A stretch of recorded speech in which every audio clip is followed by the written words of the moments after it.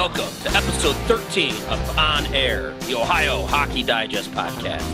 The Ohio Hockey Digest is the foremost location for hockey in Ohio, covering every level played from youth and high school to juniors, college, and pro.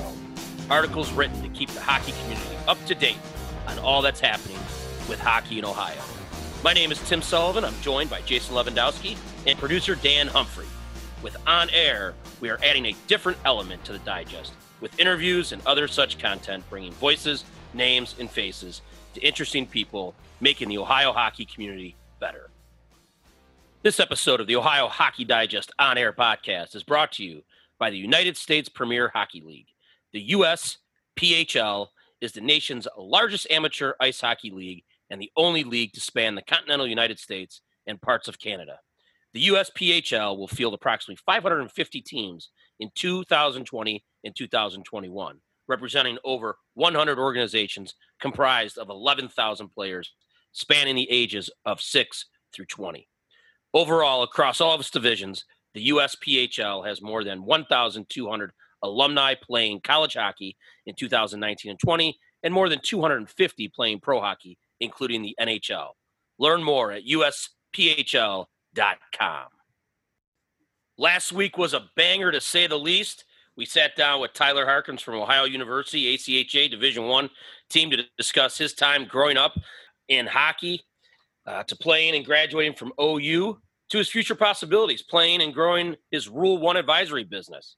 It was nice to talk to Tyler. You know, we get to see Tyler around the rinks and quite a bit. And it's I didn't know anything about Rule 1. It was great learning about that. I think people are going to have a good person within the area advising them to do the right thing. It was also interesting to hear Tyler talk about his time growing up and playing and coming from what a great family with the Harkins family here in Cleveland.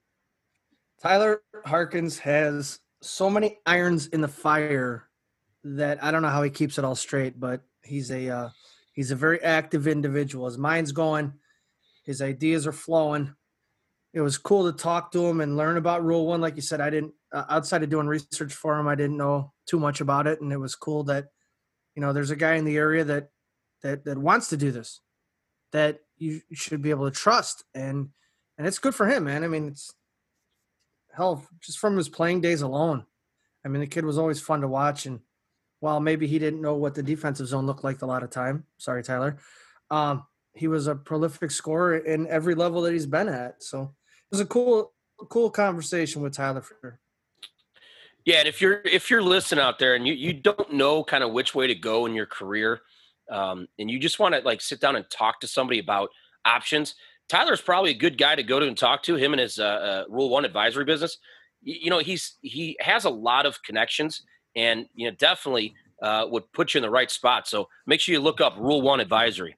Then we sat down with our first reoccurring guest from the Ohio Hockey Project.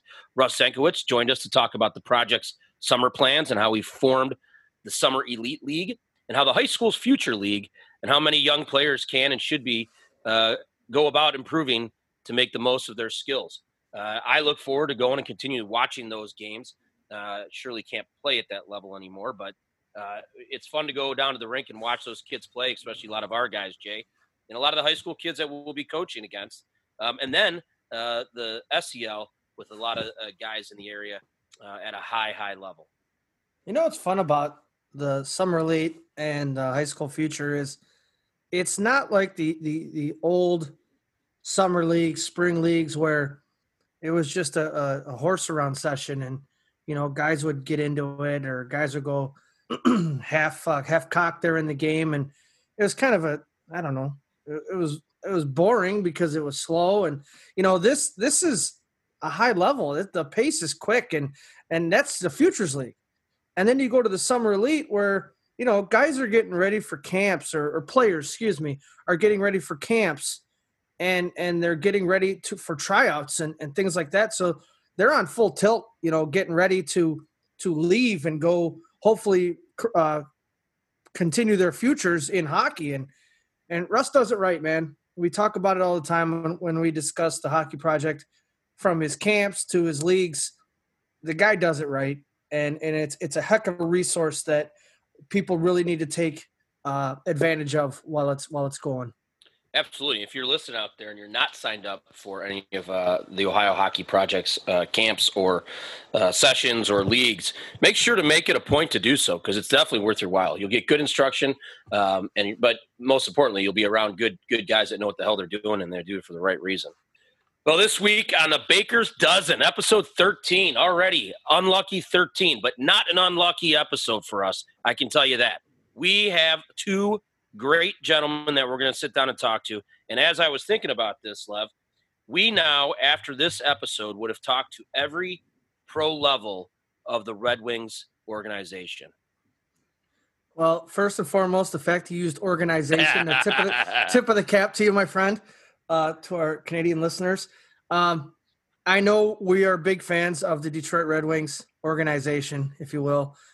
This has just been, the whole what we're doing has just been a blessing, and that we have the opportunity to talk to, from the East Coast League to the American League to the parent club in Detroit. It's just been awesome. And, Detroit's going through a hard time right now with their rebuild. I shouldn't say they're going through a hard time. Their fans are going through a hard time with that rebuild, but buckle up, buddy. We're in Detroit now. Right. So we have the privilege to sit down with the head coach of the American Hockey League, Grand Rapids Griffins. He's a graduate of Shaker Heights High School. He is a player of the year in the state of Ohio. He's a graduate of the Notre Dame University and a Calder Cup champion.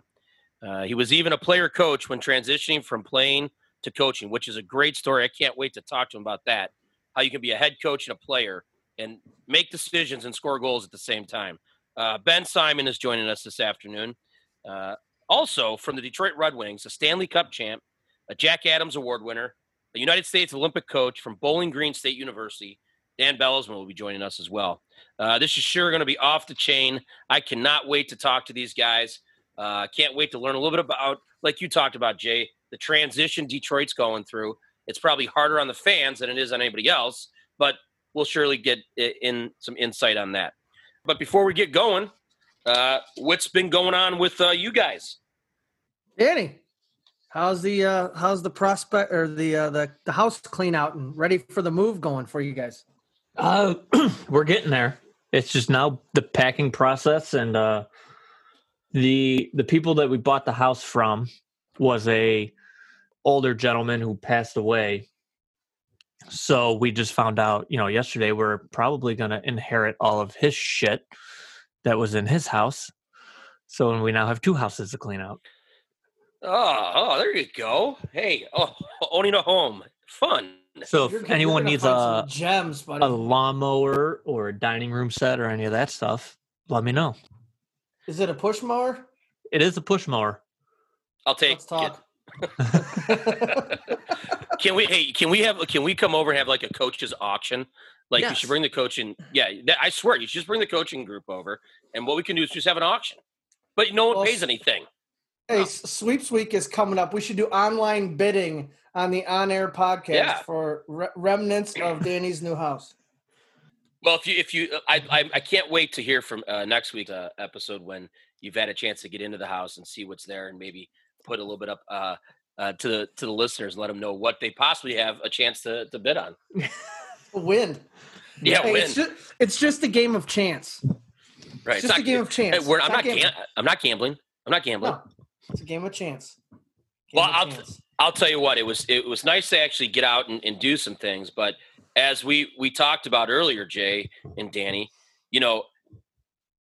I'd like to keep doing some things. We hear all these people like, go out and have a beer. Go enjoy yourself. We don't need to be nuts to butts at bars, hanging out, just acting like a bunch of yo-yos out there. Like, what the hell are we doing? Man, some of these videos are crazy. Oh, people are acting like a bunch of jackwagons out there. So, I don't know what to tell you. Look. Seriously, you see some of these videos of these bars. It's crazy. Like, I'd like to keep doing fun things. I don't need these. My gosh, what are we doing? Did you see the pool bar in Put-in Bay? Yes. Before COVID, who knows what the hell's swimming around in that water, disease-wise. Now you add COVID on it, top of it. It's more crowded today or this year than it was last year. Yeah. It's all right. So everybody has kids here. When you tell them no, what do they want to do? They want to do it because we're all kids. Ultimately, we're all kids. I did see that photo and the video, Danny, of the pool bar in Put in Bay, and as Sully said, it was literally nuts to butts, and it's like, holy God, you're gonna get nuts to butts, and then you're gonna get in the COVID unit in the hospital. Just, and then we're not gonna be able to play hockey because of that. Come on, people. You're right, and that's why we're having a rise in. I don't want to call it a spike because, as we talked about earlier, testing's increased and everything like that. So it's whatever. I mean, stop, pump the brakes, if you will. Let's slow down. You could still go enjoy some things, enjoy those things that you can enjoy. We will be able to go back to partying the way that people apparently like to do it. Just patience. I want to play hockey. Those videos are out of control. That's the one I was talking about, Danny, the one from Put in Bay. Like, that is just how the place did not get cited. I have no idea. And down in the flats, or whatever the hell they call them now, East 5th, 4th, 6th, whatever it is, down there, they're just out there hanging away, Hanging away. Hey, I want to give a quick shout out to our buddy who's recovering at home, the PSP himself, Chris Kogan. Get well, buddy, and we'll get into the nachos and some beverages soon. I know he's a listener of the podcast, so I want to give him a shout out. For sure, Chris. We're thinking about you, buddy, and I'm glad you're home and glad that you're resting well, and keep fighting the good fight, bro. With all this warm weather here in Ohio, let's dive into the digest in, say, I don't know, a backflip kind of way to see what's making news in the world of hockey. Are you an inspiring young sports writer or just like watching or talking about hockey? Ohio Hockey Digest is looking for writers to provide coverage for all levels of hockey, but primarily high school, ACHA, and girls and women's hockey in and around the state of Ohio. We are currently lining up contributing writers for the 2020-2021 season. If you are interested, please contact Scott Harrington at scott@ohiohockeydigest.com or 216-548-2345. The NHL held the first phase of their draft lottery on Friday, but we still don't know which team will have the top pick in the 2020 NHL entry draft. The team selected was a placeholder for one of the losers in the play-in round. A second lottery will determine which of the 8 first-round losers gets the number 1 pick.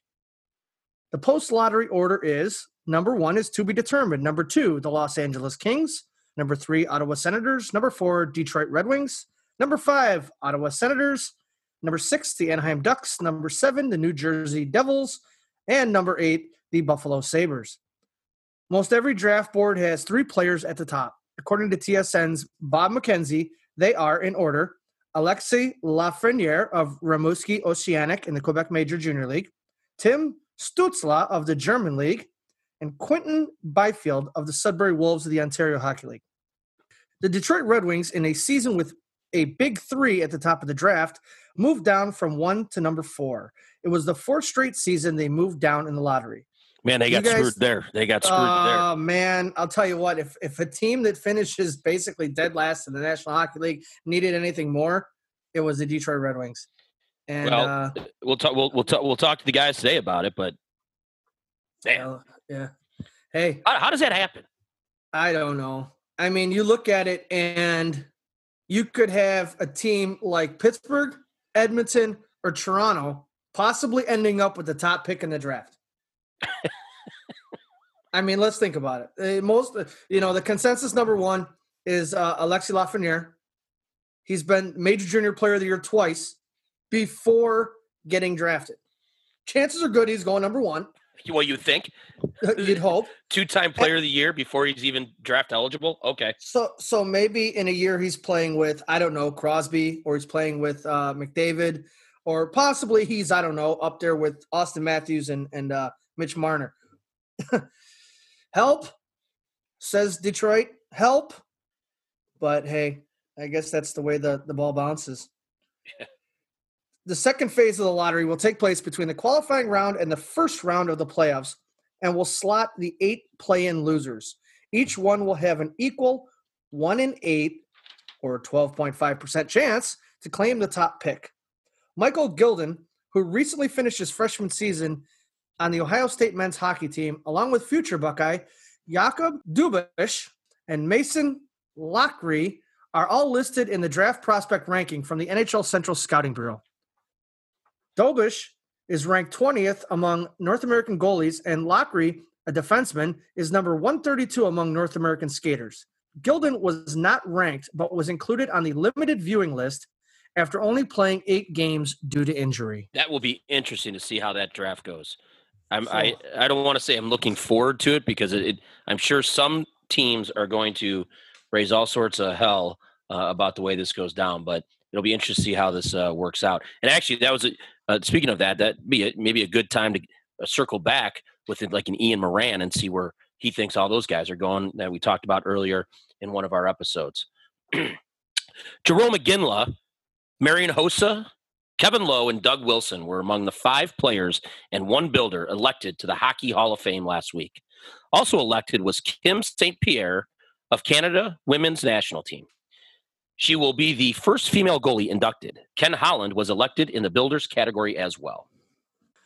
The new head coach of the ACHA Division II team at The Ohio State University is Greg Corcoran. Prior to moving to Columbus, Corcoran coached U14 and U15 AAA teams in Boston.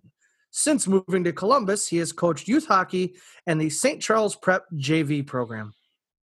Staying with the offseason coaching announcements, Brad Edwards, a 1996 graduate of Kent Roosevelt, has assumed the head coaching position with the Rough Riders.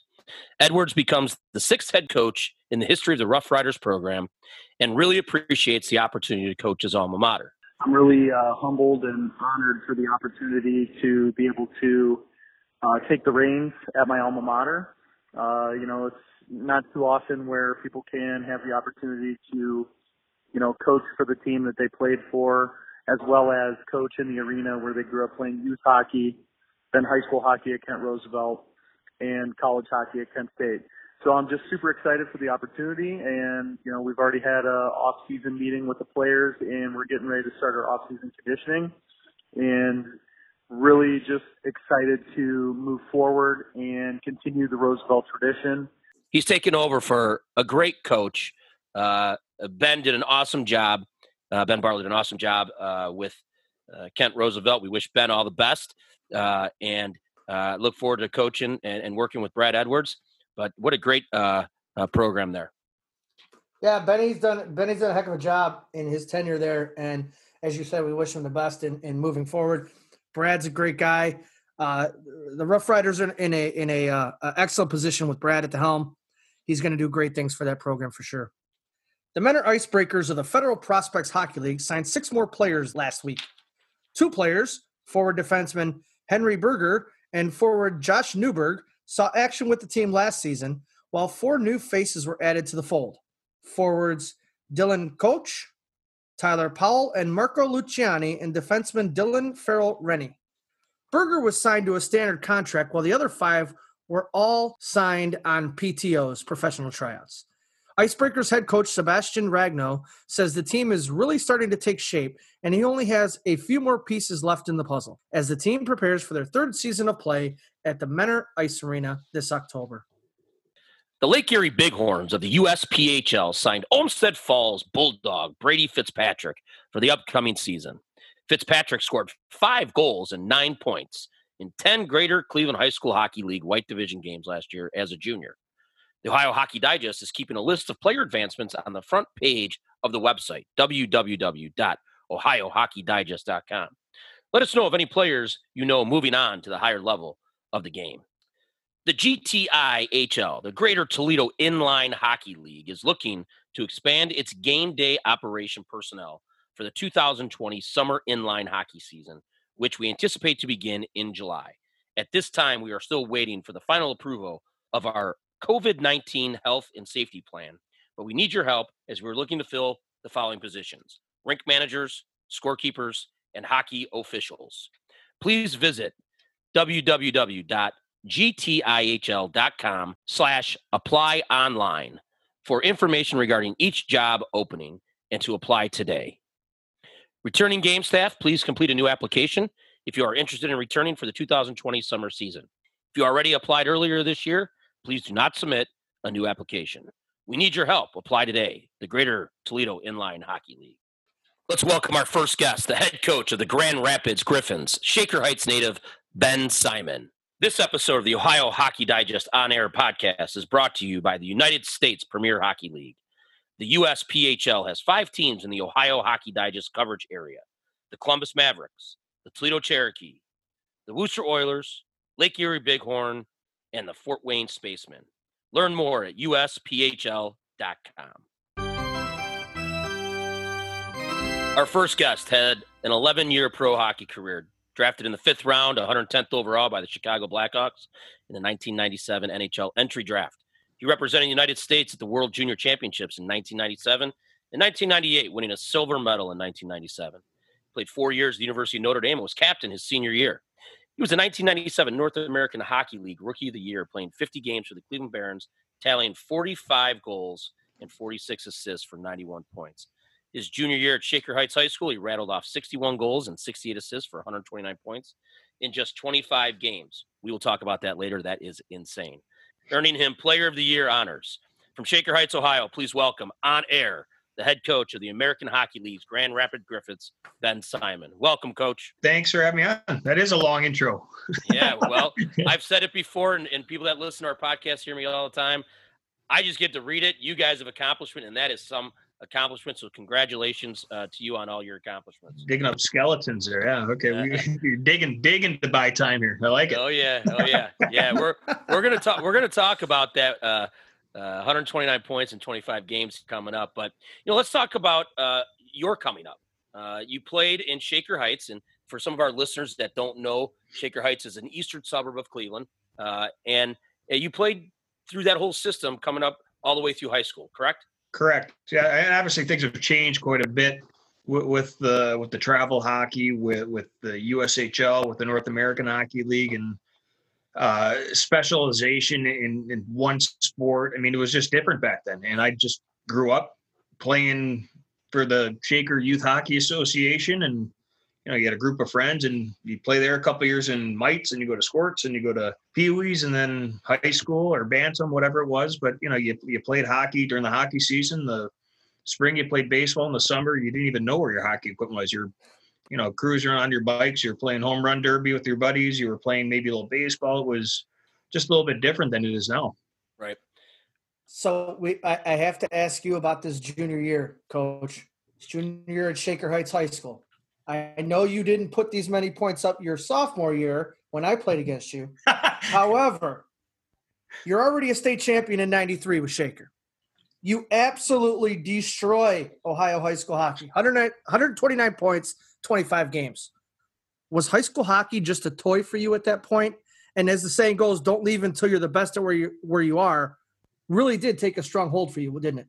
That was a long time ago, and I don't know how accurate those numbers are, but my freshman year, it was really cool because I think my freshman year there were only 2 freshmen to make the varsity team, and that was a big deal, and that was a pretty cool accomplishment. To walk around the high school as a freshman, every Friday you're wearing the jersey, and you look back with fond memories there. And then sophomore year you take on a little bit more of a role, and my brother was on the team as well, so I had him to look after me a little bit. And then my junior year, it just everything kind of fell into place. But it was just a lot of fun, and it was I had a great coach in Mike Bartley. He recently retired, somewhat recently, and having a guy like him in my corner was huge. And then after that junior year, a couple opportunities presented themselves through USA Hockey, and I was able to make the Select 17 team that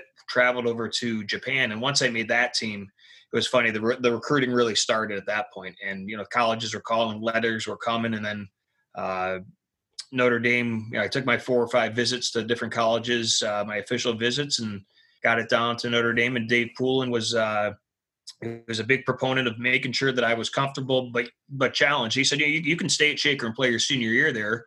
Or I had already planned at that point to go to play for the Barons for Tim Alexander. And at that point, I thought it'd be a good challenge for me and Mike Bartley and the whole The athletic department was very supportive. My parents were supportive, and it was unique because a lot of kids these days, they have to go away and they stay with billets, and that's a very different challenge, and it's just a different experience where you're living away from your family. I was able to live at home, go to the same high school, and play essentially in the same city. And then I just get up in the morning and I drive over to Brooklyn. We practice at Brooklyn, bust my butt back to school, get there by 9:00, and do my classes. And it taught you time management, some balance of the commitment that it takes and the sacrifice. I wasn't able to go to a lot of the homecomings or the proms or the stuff like that, but that was the path I chose, and it was fun. It was a lot of fun to play junior hockey. And then after that, it was off to college.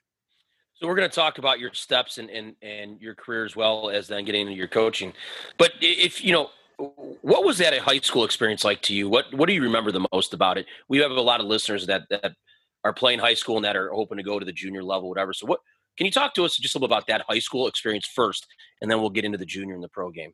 Yeah, well, I think it's special. And I think that's I think it's kind of cool to be able to, the certain their games. And this is, I graduated high school in '96, but I can still remember Friday night games playing St. Ed's or playing University School, and that being the big deal in the city. There's a lot of buzz at school that day and excitement. And I go back now and I look around Thornton Park Arena. It's like, I thought this is a lot bigger. It's like when you're a kid, you thought that snow hill was, it was a mountain. It's like this little bunny hill. But you go back, it's like, huh. But I encourage, it was to embrace everything. It's really cool to be able to do the student athletics through, at your own school. I think there's a sense of pride. I think there's a sense of, camaraderie and team with your fellow student athletes. And it's just really cool. And obviously when you have success as a team, you've got good people involved,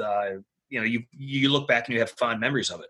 Yeah. Well, I will say though that the 9:00 start on a Friday night was made it a little electric as well. Yeah. Well, and again, that was normal to me. So it was cool. I had normal. I'd be in bed by 10:30, but it was really, and Jake, we lived, 2 miles from the rink, so you could walk, you could get picked up by, that was part of the other thing. As an underclass, we were, one of the the older guys, the upper class, and would pick you up, and you're hanging out with the older crowd. It was kind of neat. You kind of all of a sudden you become one of the older guys, and you kind of pass the battalion there, and you learn a little bit of being mentored, and then you learn how to mentor yourself. And it was, it was, you look back and it was really, it's just a fascinating, the whole high school athletics. And, football's a big one in Ohio too, but, hockey's not that far behind. And just the gamesmanship and the sportsmanship and the people involved are what you remember the most.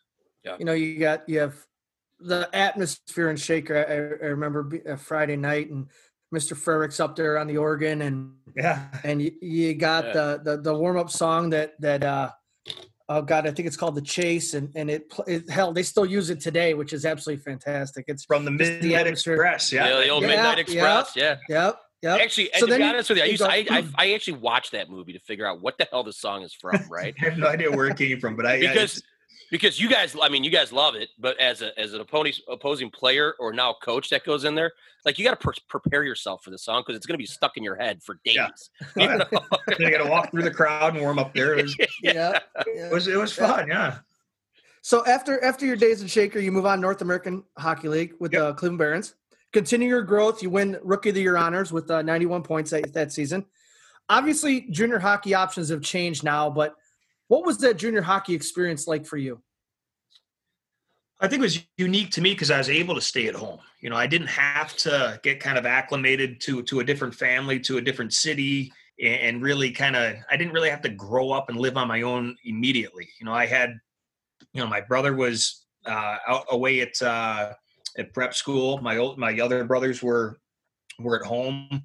My dad was still working. My mom was, so I had the stable family environment, so to speak, and nothing really changed. So that to me was huge for my development. I didn't really have to go and sacrifice all that much. It was a lot of driving back and forth to the west side, and other than that, it wasn't. It was very manageable. But from a hockey point of view, it was it was a big step, because all of a sudden you go from being, I think I was 16 or 17 at the time, and you're one of the older guys who would have been a senior in high school.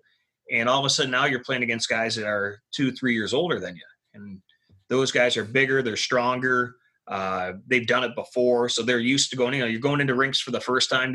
I had no clue where's CompuWare, where's Saginaw, I had no clue where these buildings were. So you're going through a lot of firsts in that regard, and you're kind of cutting your teeth a little bit. But just the competition I found back then was a heck of a lot harder to find space on the ice. It was a heck of a lot harder to hold on to the puck, because guys are bigger, faster, stronger. And as you go up every level, it gets harder and harder. And it was no different than going from high school to juniors. So you had the opportunity to commit to University of Notre Dame, as everyone knows in the world, what an unbelievable institution that place is.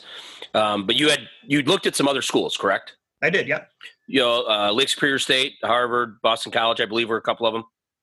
How do you know this? Jeez, hey, man, we do. We listen. We do our research, man. I forgot Miami as well. So, yeah. Why? So I did take a look at. You're allowed 5 official visits. So I went to. Where did I go? You just mentioned them. I went to Lake State. A little bit of. I was all over the board. I went to Harvard. I went to Boston College, Lake Superior State, and then I was supposed to go to Miami, and I kind of pulled the chute at that point, because I knew at that time I was going to make the commitment to Notre Dame, but. Again, along the way, the recruiting process that was unique as well. Coaches coming into the house and meeting with my parents, and hearing what they had to say. You met some good coaches along the way. You met some different people along the way, and you had some different experiences to kind of see what was. You saw some positives about schools, and you saw some things you thought would be at that school, and it just wasn't what you thought. It just wasn't a good fit. So it was definitely a learning process to go through, and you kind of. Do a little soul searching, and you try and find out what you would be the best fit, both as a person, what hockey, where that would fit in, and you try and make the best decision possible, and then you grind forward. Right. So a lot of our listeners are trying to make that decision, whether it's maybe it's college, maybe it's a high school, maybe it's a junior team, whatever. It doesn't matter. We've talked to a couple other players. Why Notre Dame for you? What was it about Notre Dame that was going to be the right fit for you?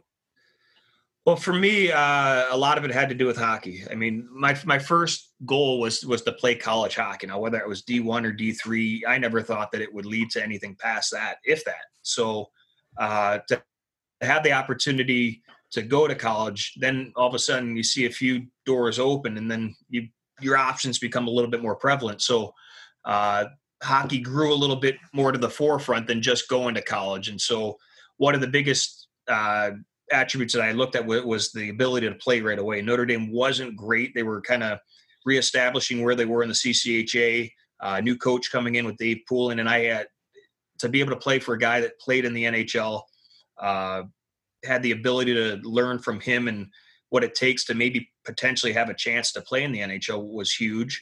The ability to go in as a freshman and play significant minutes right away, as opposed to, if I would have gone to Boston College, they had a stacked team. I mean, you look at some of those teams with Reisner, Gianta, Buckley, some of those guys that I maybe wouldn't have had, which would have been fine. That wasn't a determining, negative factor, but just knowing that I was going to have a heck of more of an opportunity to be one of the go-to guys early in my career, that was big. And again, it was just an opportunity. It's what you do with the opportunity that matters most. But so that was the first. And then secondly, the academics and just the challenge of that, I thought would be unique. It's a good school academically. And then the last thing would probably be just the proximity to home. It was a 4-hour drive door to door. My parents could come watch some of my games when they weren't too tied up with my other brothers, and I could get home for holidays. So it just felt right. You go on, and you know what's right. So anyone that's out there getting recruited or looking at schools right now,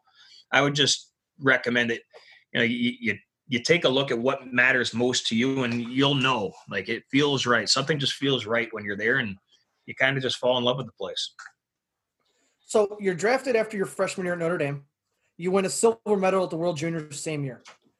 Growing up, high school to juniors, college, you were always a scorer.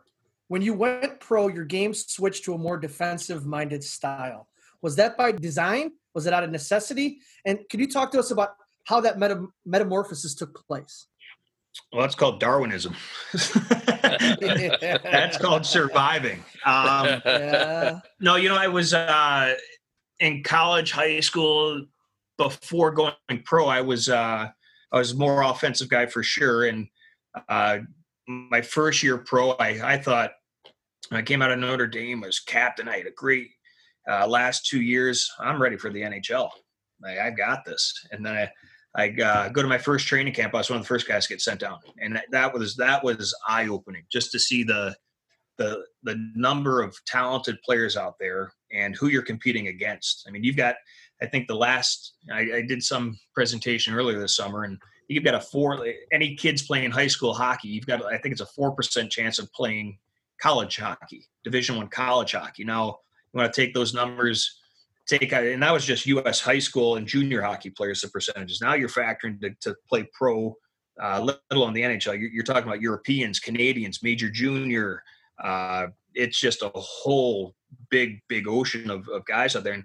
And with the Atlanta Thrashers being an expansion team, they had a lot of prospects. They had a lot of guys that they were taking a look at. And when I got sent down, you go through a training camp down there, and I was one of the last players to be told, okay, get a place. They tell you to get a place. You're staying there, gives you a little bit more of a stability, a little bit more confidence. Or at that point, if you don't get told to get a place there, now you're going down to the East Coast League, and now you're fighting to get a place on that team. So for me, I wasn't going to be a top 6 guy, top 6 forward yet. Wasn't maybe even in the top 9. So it was, okay, they don't need goal scorers. It was, here's your role, Benny. Here's what you got to do. This is what you need to do. This is what you have to do if you want to stay here. So it's kind of, I bought into that, and you just find a way to stay. You find a way to make sure that you're doing the right thing. You're being a good teammate. You're being a good citizen. You're keeping your nose clean, and you don't give them a reason to send you down. So that's a huge thing. That's a huge thing for any kid to hear at any level. You leave let's just say you leave your youth program, you go to your high school, your junior, your travel. It's almost the big fish, small pond, small fish, big pond mentality. You got to just kick, scratch, claw, whatever needs to be done, do it to succeed. Correct? Yeah, well, again, it's, if they've got that role filled in, they say, your role is going to be a fourth line center. You go be the best fourth line center that you can be. Right. And then once that opportunity maybe for the third line center opens up, then you try and be the best third line center. But I think you have to make make the most of the opportunity that's given to you. And from there, it's a lot of luck. It's a lot of time and place, but it's a hell of a lot of work. And you just got to be committed to doing it and making sure that you're doing things the right way. All right. Hey, let's talk about a date, November 10th, 2001. First NHL game. Talk to us about that. What's that feeling like? Well, my first shift was quick. My first shift, I remember getting the call from Kevin Cheveldayoff, who was the general manager for the Chicago Wolves. We lived in a little apartment in Schaumburg, just west of Chicago, and phone rings and Chevy said, you're going up. And it was just me and my wife at the time. And it was just like, holy cow, this is happening. So within a matter of 6-7 hours, you're on a plane, flew to Washington. The Thrashers were in Washington. My family was able to get there, which is pretty cool. All my brothers were able to get there. My parents were there. And nice. My first shift, it was a D-zone face-off. So there's a whistle. D-zone face-off. Washington has the last change. So Kurt Fraser puts out the fourth line. And so here come the knuckleheads going out for a D-zone face-off. Washington has last change. So, of course, if you see the fourth line coming out and you're Washington, you're like, jackpot, we're putting our guys out there. So out comes Adam Oates, take the face-off. And I grew up loving Did you just say Adam Oates? Yeah. Okay. So Adam and I grew up loving the Boston Bruins, Cam Neely, Adam Oates. And if anyone's ever seen them close, like Adam Oates' stick blade is maybe like 6-7 inches. It's small. So I grew up watching this guy, idolizing this guy. First shift, D-zone face-off, puck drops, didn't touch it. He snaps it right back, goes D-to-D, point shot, save, change. So that was it. But it's like, it's still pretty cool. Yeah. I heard a podcast, Adam Oates talking about why he cut his stick so short. Then he had some like wrist injury or something that he couldn't control the stick anymore. Is that right? So he cut it. He cut the blade shorter because it was easier for him to handle the puck. Well, he with a handled shorter me blade. pretty easily. Yeah. And again, my logistics of the story, it's a roundabout that story, but his wrist seemed fine to me at that time. Yeah, right. You're calling shenanigans on that crap right there. Well, that's reverse psychology. 1-0 Adam. So Benny, your final playing season, 2010, 2011. Coincidentally, it's also your first season coaching. How did you end up in England, and how did that year play out for you? I mean, being a player and the coach, but you're playing, you 54 games, you come out with 21 goals, 36 assists, and by the way, you're also the head coach. Yeah, it was crazy. So let me just understand this, because I was reading this, and so you're the head coach. Yep.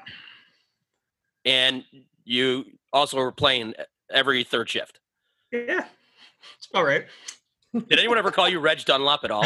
Come on, you had to be called that. Well, my brothers they mocked me all completely. But it was once you turn in the American League, where I spent probably 90% of my time. Once you play 260 pro games, or no, it's 320. 260 to 320 is a vet exempt. And once you play more than 320 pro games, and that's constituted as AHL or NHL games, you are deemed a veteran. And the vet status, you're only allowed to dress 5 vets a game in the American League. So, and that rule is still true today. So once you hit that vet status, you want your older guys to be a little bit more scoring prolifically. You want them being a little bit more offensive guys. And I just wasn't that guy. So it became harder and harder to find a job. And just because of those rules, and I was a beneficiary of it early in my career, and it got harder and harder. So that's why I went over to Germany early in my career, and I came back, gave it one more kick at the can. And then I always told myself, if I have to go over to a different continent to find a job, I'm hanging it up. Like, I'm going to put this degree to work. And when that time comes, and it did come for me, it was like, I'm not ready to be done playing. So it was, as much as you say that, it's hard to give up, because life changes significantly once hockey's gone, once you're done playing. But couldn't find a job. My agent was looking. All of a sudden, I'm expecting him to find something. Like, come on, man, I played 600 or 700 games. Like, find something. And he comes back with, well, I've got something. And it was the opportunity to be a player coach over in England. I knew nothing about the English Elite League. What I did know is that the window was shutting. The sunset was coming on my playing career. I had always thought about coaching, and this might be a decent opportunity for a couple things. It was to see if I liked coaching. It gave me a little bit of taste of it. This might be something that I thought, some guys just think, it's an easy, natural transition. I played long enough, I'll just go coach. And there are other guys, and they end up being terrible coaches. And there are other guys that never played the game, and they turned into tremendous coaches. So that was my first thing. So, all right, I'm going to go over there and see what this is about. And the other thing was, it would give me one last year in the interim, to network like hell, to call as many people as I could. So it wasn't, not to let it be a distraction, but I knew this was coming. So you network, you let people know, hey, this is probably my last year in hockey. Stay connected a little bit. And then at the same time too, is a good way. Like, my daughters were, I forget how old they would have been at that point, but it was a good way to give them a cultural experience through the game of hockey. And it was, it was a great year. And it was a hell of a lot of learning on the fly. It was, you go over there and all, you're the head coach, but now you've got to recruit a team. The team, Dave Matzos was the coach before, and I took this job late. So a lot of the players had been signed by that point. So I didn't have to do a lot of signing of players, just a couple towards the end of the summer. But then it was, you got to find housing for the players. It's not like there's a team dorm or apartment complex. Over in England, it was, you find houses and you have to rent houses and sign leases, and going to a different country, let alone a different city, trying to get that done, the travel, and then obviously payroll, negotiating contracts. It was immigration to get players over there.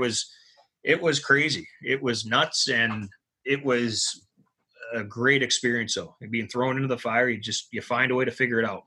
We had a great group of guys over that kind of realized, okay, this is a new experience for Benny. We'll let him learn here a little bit. The guys are great though. And you know, we had anywhere from a young 17, 18, 19-year-old British kid to guys that were 33, 34-year-old players that had played in the American League and the East Coast League. Some guys had a couple of NHL games under their belt. So just a really solid group of people. But it was nuts. So you're planning practice. So my typical day was you get up, you plan practice, here are the lines for today. And then in between periods, it's essentially you're sitting in the locker room, and it's almost like, I wouldn't say glorified captaincy, but it is. I mean, but as a player coach, you have to be disciplined. You have to be accountable. You have to, I mean, there are times where, I turn the puck over. It's like, I gotta sit myself. Then the back of my mind, like, I am gassed anyways. I am exhausted. Right. Did you have assistant coaches?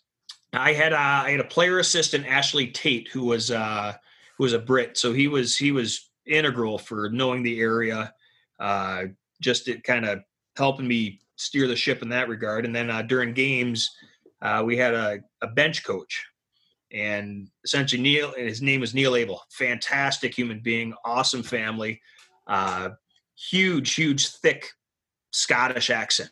So every time he talk, it's like the guy from the janitor from The Simpsons is like, rah, rah, rah, rah. What?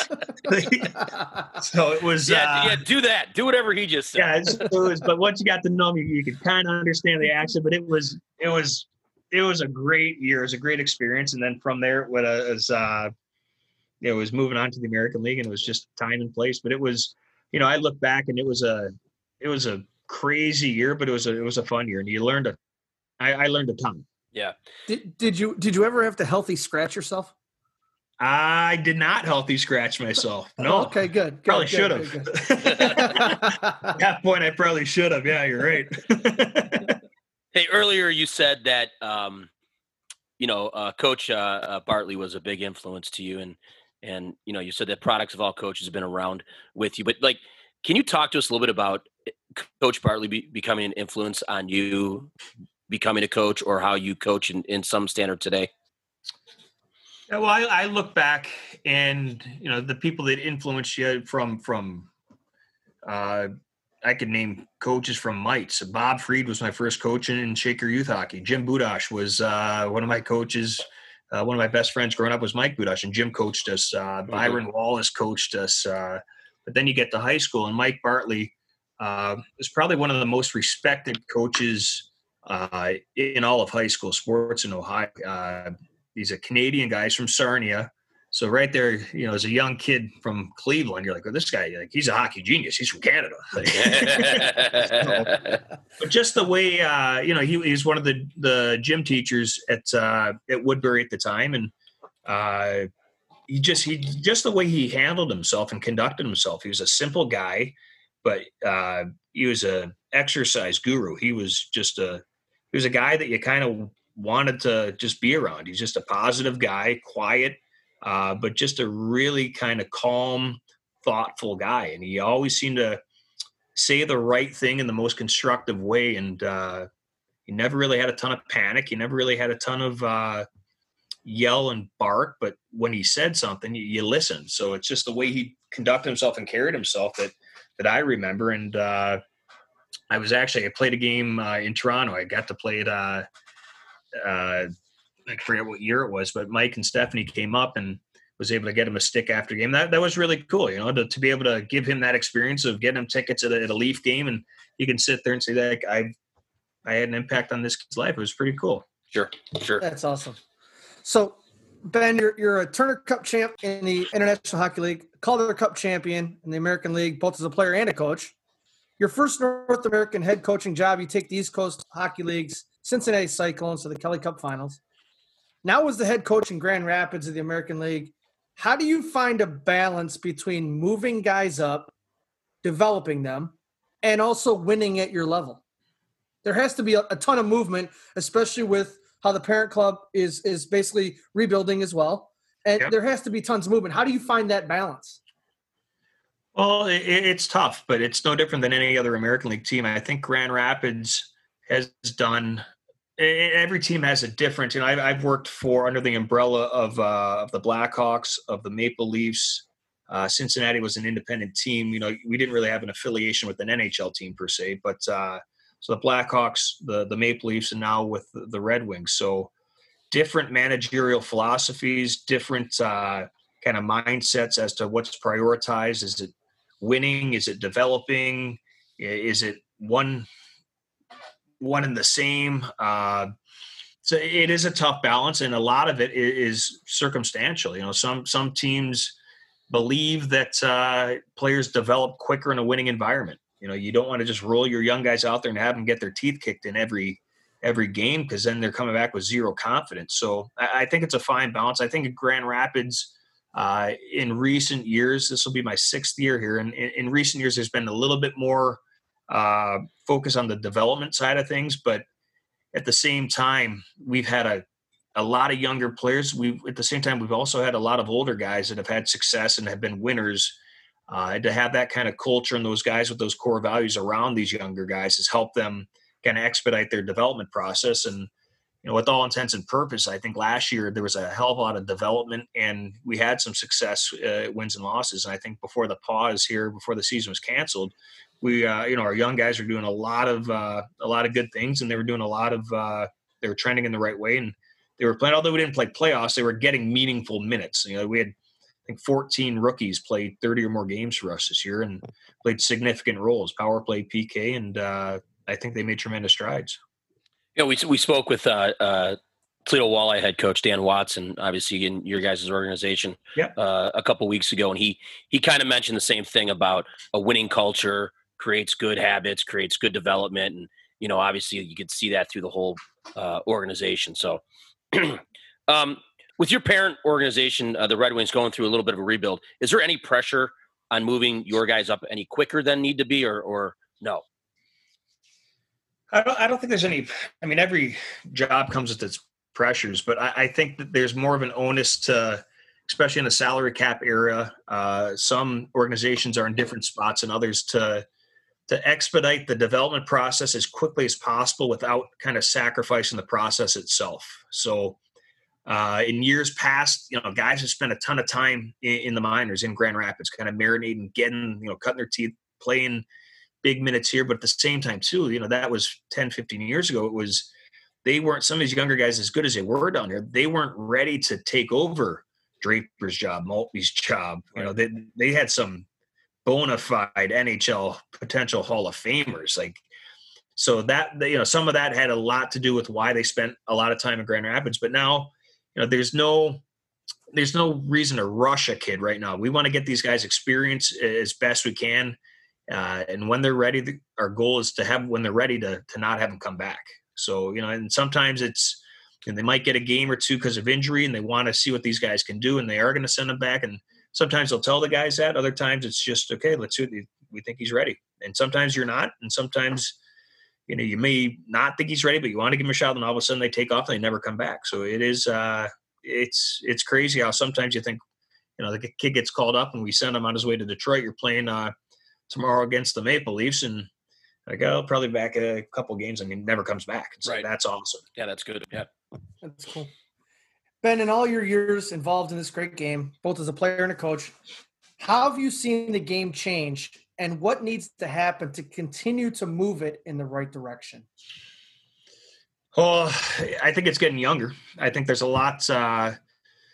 There's a little bit bigger youth movement. Players are coming out of college, I think, a little bit more often now. I think, this year we had, I can speak to just our experience and a lot of other teams, though, as well. A lot of 19, 20-year-old kids on our team where, maybe 10 years ago, that hasn't always been the case. And these kids, they're bigger, they're faster, they're stronger. They're just the athletes themselves. I mean, it's almost like evolution. They're better now than players were, even 10 years ago. As a 19, 20-year-old kid playing pro hockey in the American League, I can't imagine. I was barely getting my ass to class. So it was, it's different. But I think that there's I think there's a lot more involvement back when I played, there wasn't a ton of video. I think video now is a huge resource. I think technology in that regard has been utilized a lot more in terms of analytics, in terms of helping players improve in different facets of their game, but also kind of understand the game in and of itself through the analytics, through video. Right. Yeah. We talked to a lot of coaches and not, I mean, even at the high school level, the junior level, now the college level, the pro level, video has become such a big tool, in everyone's games. And it was funny. We go back to talking with Dan Watson, and Jay and I coach at the high school level here in Cleveland, and we film all of our practices, and the kids are looking up like, what the hell is this? Well, the tape doesn't lie. I can't see everything. Yeah. And Dan, what did they have? What did Dan say they had? Truthful Tuesdays? Truthful Tuesdays. Yeah. Right? Yeah, Truthful Tuesdays, right? And so nowadays you can't float. You can't make a mistake. I mean, you can make mistakes, and mistakes are okay, but you can't, take a shift off because the tape never lies. Yeah, there are no shortcuts anymore. No, absolutely not. Well, Coach, hey, we can't thank you enough for coming on, talking about your time here in Cleveland, talking about some great stories over at Thornton Park, which still give me, nightmares sometimes. And your playing career and your rise to coaching, and we wish you the best of luck. Again, we thank you for coming on our podcast and giving our listeners some information about your career and where you're at today. Thanks for having me on, guys.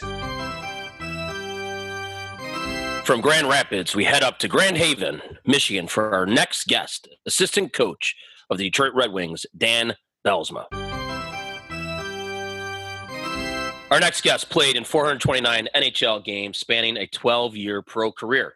Drafted 6th, 109th overall by the Winnipeg Jets in the 1989 NHL entry draft. He's a graduate of the Bowling Green State University. He was a 2-time NCAA CCHA All-Academic Award winner. Head coach of the National Hockey League Pittsburgh Penguins and led them to a Stanley Cup. In 2010-11, Jack Adams Award winner as the NHL Coach of the Year. He was the head coach of the 2014 United States Olympic team in Sochi, Russia. He is a state champion golfer and baseball player and a hell of a fisherman. Please welcome on air from West Michigan Christian High School, assistant coach of the Detroit Red Wings, Dan Bylsma. Welcome, Coach. Hey, thank you. Appreciate it. No problem. I like the list. Absolutely. What's your favorite part? There's more on there too that we're going to get to, but what's your favorite part of that list? Bowling Green Falcon, state champion. Those are high. Well, and obviously 09 Stanley Cup. Can't go too far without that being the biggest deal. So absolutely. Well, hey, we're going to talk a little bit about your youth, about growing up and then going to Bowling Green, your playing, your coaching. So we're going to kind of dive into a lot of different things today. But you started out in the Muskingum Youth Organization leagues and then moved on to the Greater Ontario Junior Hockey League. And from there, Western Hockey League, the Oakville Blades, St. Mary Lincoln, before committing to Bowling Green. How did you decide on Bowling Green State University? Well, that was the easy part. And part of how I chose Bowling Green was, you mentioned my path from Muskegon amateur hockey to junior B in Ontario. My brother went to Bowling Green. He's 8 years older than me. So I grew up a fan watching Bowling Green hockey. Jerry York was the coach there at the time. Bill Wilkinson was the assistant coach. He eventually went to Western Michigan. So when I was playing, when I was 14, 15 years old, I was running out of places to play hockey. I played Muskegon. I played a year of AAA travel hockey in Grand Rapids. And I was going into my junior year of high school, and I was running out of places to play hockey. We didn't have junior hockey really just starting at that point in time. And so Coach York and Coach Wilkinson, kind of maybe a little unbeknownst to me, got me an opportunity to go to Canada to try out for one of a couple teams. And Oakville was the first team that I went to on a tryout for my grade 11, 11th grade year. And that's where I ended up playing Junior B. So I'm go play 2 years of Junior B in Canada, and I went there because of Bowling Green. I went there because of Coach Wilkinson and Western Michigan. So when it came time for me to go to college, the logical choice, the three places I was looking at going: Michigan, Western Michigan, Bowling Green, and Western and Bowling Green, because of Coach York and Coach Wilkinson getting me the opportunity to go to play Junior B. So it was logical that I got back to Bowling Green because of that. Coach, when did the idea of pro hockey become a drive of yours? When did you really focus in on, I can do something here? Yeah, it's a good question, because if we're gonna erase the fact that when I was 9 and 10 and 11 and 12, and I tucked my jersey in like Wayne Gretzky and put powder on my Titan hockey stick and in the backyard and playing and band and stuff, that those are fantasies and those are dreams. They're not really like, did I think about pro hockey when I was younger? Yes, but it wasn't really until at Bowling Green, some of the players that I was playing with, that I went to school with, Rob Blake, Nelson Emerson, Matt Ruckty, other players started to turn pro that I thought maybe this is something I could do. And it was so, sophomore, junior, senior year, I see Rob Blake leave school and go to the LA Kings. I see Nelson Emerson go off and play at St. Louis. And you see Kevin Dahl and Mark Pavin and Matt Ruckney before me go play pro hockey. And then it was like, maybe this is something I can do. And I was going to school to be an accountant. I was going to school to go off and get a job with a suit and a tie. But as that year went on there, and even at the end of my senior year, I was interviewing with accounting firms at the same time, and I was having a contract conversations with the Winnipeg Jets at the end of my senior year. So the Ohio Hockey Digest is a publication that the form is online, and a lot of times we get questions from listeners when they know that we've got guests coming on. One such listener asked to remain anonymous for this question, but at Bowling Green, you played with many great people and players, and especially for a great coach in Jerry York. The question is, during your sophomore year, how did you get your water? Well, let's just be real clear. There was no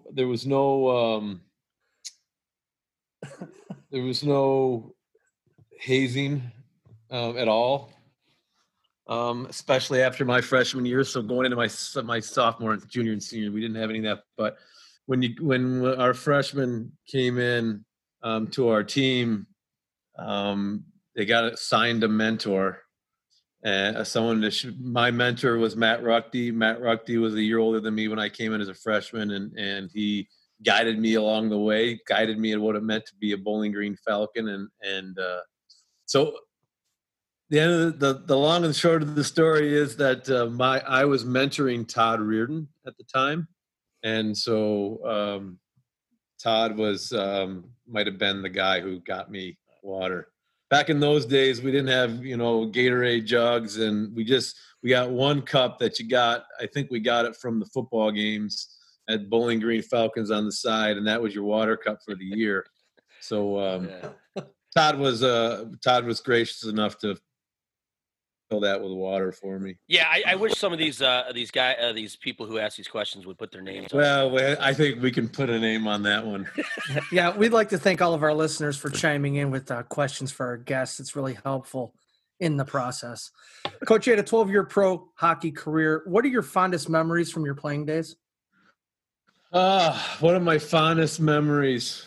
Well, I think actually my most vivid memory is it's my hardest memory. It's my most hurtful memory, but Stanley Cup Finals in 2003, we put the Anaheim Ducks in Game 7. We lost to the New Jersey Devils, and you're that close to the Stanley Cup.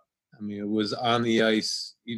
When we started for warm-ups in Game 1, the Stanley Cup was on the ice. I remember skating around thinking I'm that close to it. And that game, losing in Game 7 was the worst but most vivid memory that I've ever had as a player. Worst and best, because we were that close, but we didn't get it. But, there's some other great memories along the way. I think I started my pro career a little less than I really hoped for various reasons, but I didn't get signed by the Winnipeg Jets. I went to their minor league camp, didn't make the team, and I went down to the East Coast League. And I played in the East Coast League for roughly a year and a half before I got some call-ups to Rochester. I got a call-up to Albany, and then I finally got called back up to Winnipeg's farm team, Moncton, where I played my second year for December on with Moncton. And another great memory is we went from last place on December 1st to making the playoffs, and then going to the Calder Cup finals with Moncton. We lost to the Portland Pirates, Barry Trotz's team. A lot of great pros turned out to be NHL pros on that team. But that run and that playoffs was some of my greatest memories in hockey. Just from first series, we go to Game 7 and on the road and win in Game 7. We win the next round in 6 with an overtime in Game 6, overtime winner to go on, and we get to the finals. We lose in the finals, but another one of my great memories. First game in the National Hockey League. I think everything surrounding the game is more memorable to me than the game itself. I don't know if I ever thought I really was going to get called up to play in the National Hockey League. I was not a first-round draft pick. I wasn't a high prospect. I had gone from Winnipeg. I was playing an LA system, and their draft picks, their prospects were guys that they wanted to call up. And I was kind of a journeyman, not a high skilled, not a high point getter, but so I didn't know it was ever going to come. And we were playing a game in Milwaukee in the IHL with Phoenix, and my parents had come over from Michigan to see the game in Milwaukee. And it was about 8:45 in the morning, and I was going downstairs at 9:15 to have breakfast with my parents, and the phone rings. There's really no reason for your phone to ring in a hotel room in Milwaukee at that particular time. And I pick up the phone, and it was my coach, which is that never happens. A coach calling you at 8:45 in the morning, and he's informed me that I'd be going up to play with the Kings that night, and just that whole whirlwind of that was my call up to the National Hockey League. Played my first game in LA against Ottawa. It was just all whirlwind. And I can only tell you that, and I think of this often because I see guys getting their first call up in the National Hockey League and what that must be like.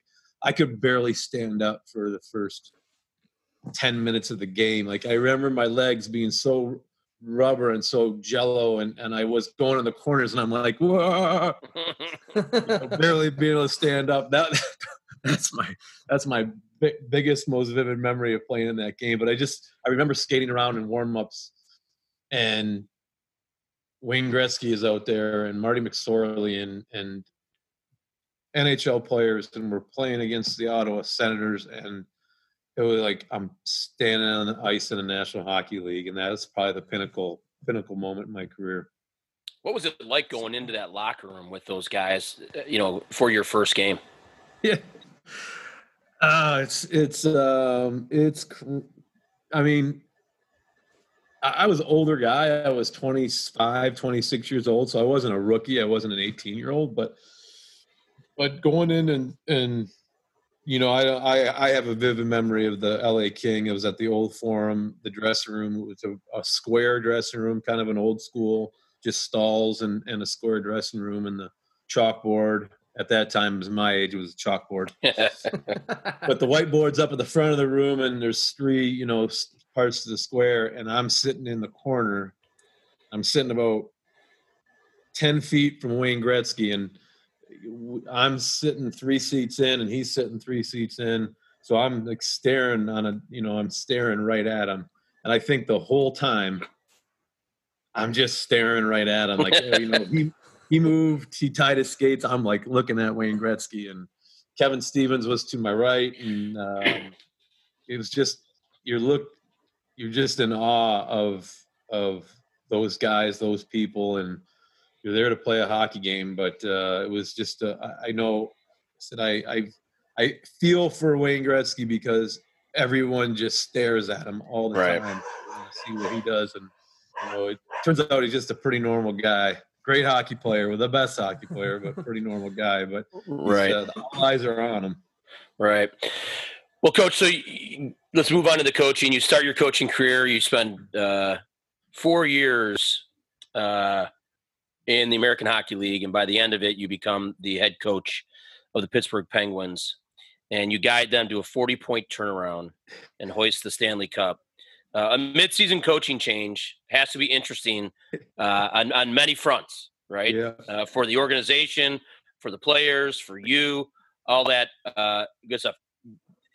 Can you walk us through a midseason coaching change? Does the organization tell you what they want fixed, or is that left up to you and how to figure that out? Or is it just the same message with a different voice? Yeah, it's a good question because I'll give you just a little more background. I coached a year in the American League, and then I coached in the NHL, the Islanders, for a year, then 2 years American League assistant coach. So my first year of head coaching was that year that I got called up to the Penguins. So I started coaching in Wilkes-Barre as a head coach for the very first time in that year. And I had coached, I think it was 51 games. It was February 14, and it's a Sunday morning, and we have a 5:00 game that night in Wilkes-Barre. And phone rings. I'm sitting in the training room, assistant coach, 2 players, and our trainer, and the phone rings, and it's Ray Shero, GM of the Penguins. And that would have been the second time he called me that year.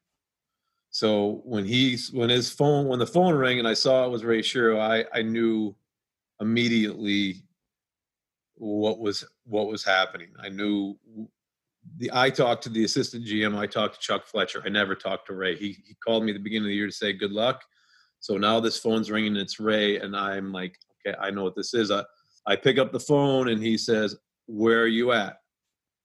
And I said, "I'm in the training. I'm at the rink. I'm in the training room." He said, "I'm going to call you back in 5 minutes. Make sure you're in your office." So I go 5 minutes. So 5 minutes, that's 5 times 60 seconds. 300. That's it. I don't know how to quantify what that was like. Was it quick? Was it quick or slow? I think it was slow, and slow because I know what's happening. Right. I know what's going to come, and I'm trying to think of all the stuff that jams into your head this quickly, in addition to the fact that, holy crap, I'm going to be the head coach of the Pittsburgh Penguins. Whoa. Now rubber meets the road. So I hadn't been coaching very long, but I get the call from Ray, and pretty short order, Ray just simply said, "We're going to make a change in the coaching in Pittsburgh, and would you be interested?" And he it was, looking back, it was pretty interesting because he said, "Would you be interested in coaching?" And he said, "If it's only for a day, if it's only for a week." So, and I was, I don't know what he was asking me. Right. I think I do now, but I don't know. I didn't know then. And I said yes, I would be. And to answer your question, what does he tell you? I've been in the organization for 2.5 years at that particular point. I knew I was a part of what they were doing in Pittsburgh and how they were playing, and I knew the relationship and the situation with the coach there, with the coach and the team in Pittsburgh. They'd gone to the Stanley Cup final in 2008, obviously, and lost to Detroit Red Wings, and they had struggled and were around 500 for a good part of that 2008-09 season. So I knew there were rumblings. I knew there were questions, and I knew there were problems. So it wasn't, Ray did not say, here's our problems, here's what you need to fix. I kind of knew. Right. And so, I ended up coaching that game in Wilkes-Barre that night. So I agreed to coach the team. He said, all right, don't tell anyone. You can call your wife, call Mary Beth, let her know. He said, you're going to coach the game tonight in Wilkes-Barre, and then you're going to get in the car and drive to Long Island. We play tomorrow at 2 in Long Island. So I coached that game that night. I think I did. I'm not sure. We coached that game. Did you win or lose that game? We won the game. Oh, there you go. We won the game. We were on a seven game win. That was win number 7 in a row. So we were on a 7-game win streak. And but after that game, I let the players know that I was going to be going up to Pittsburgh.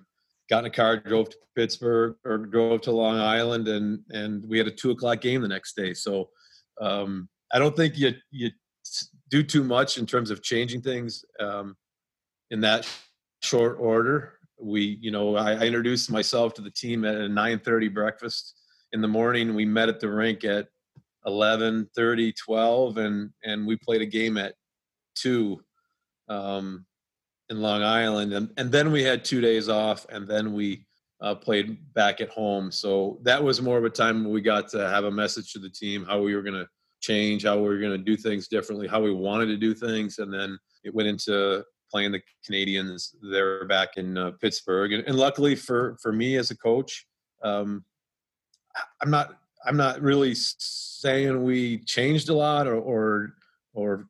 but we were able to get some wins pretty quickly there in Pittsburgh. So while we were changing how we wanted to play, we won that game against Montreal Canadiens. We beat Philadelphia. We started a little bit of a win streak and got things going, and that just kind of propelled us to the end of the season and into the playoffs. So in June 30th of 2013, USA Hockey calls. They name you the head coach of the men's national team for the Olympics in Sochi, Russia. Was coaching in the Olympics ever something that you thought about prior to the selection? And also during that shootout win over Russia, did you have to convince TJ Oshie to keep shooting? So June 30, I probably might have known he was calling a couple days before he called. So that 5-minute window that Ray Shero gave me for the Penguins, I probably had 24 hours for David Poile calling. But I had, I most definitely was one of my goals to be coach of the U.S. team for the Olympics. If you go back to the start of the 08-09 season, I had 5 goals. And being named the head coach of the Olympic team was the final one of those 5 goals. So yes, it was a part of a plan for me, something I really wanted to do and represent the country, coach the U.S. team in the Olympics was, I don't know where I want to place it in my achievements for me, but it was, obviously win a Stanley Cup. And so, but that was a great achievement and great goal for me. Did you have to convince Oshie to keep shooting?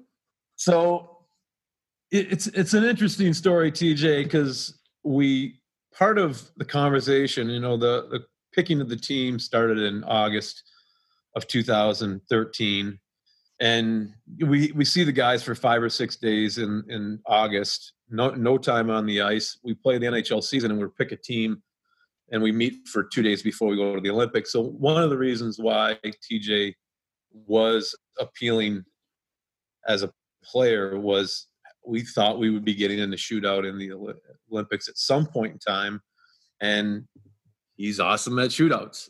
So that was part of his selection. It was part of him making our team. And going into the game against the Russians, we were going against Bobrovsky, and we had scouted Bobrovsky's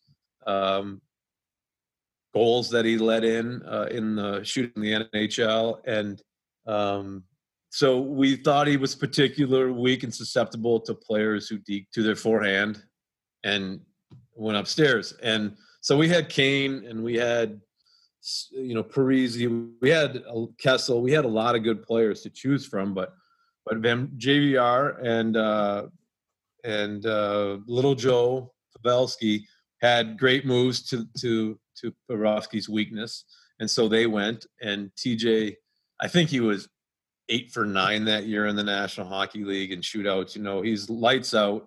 His overall numbers for his career like 50%, but for the last 2 years he had been like 75% or something. So it was lights out, and he goes first and scores, and now the other two guys go, we're tied, and now I can start using players again. So I immediately call TJ up again, and he gets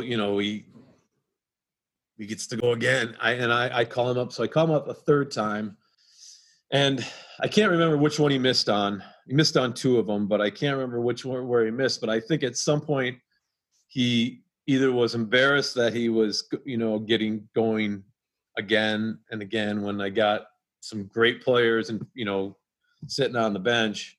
But I think it was after the 4th time he went, and forwards D were sitting to the left of me and the forwards are sitting to the right of me. And it's a super long bench in the international game because you have 20 players on there. And so there's lots of players, and he had gone in the defenseman door and he was sitting on the bench at the far end of the bench.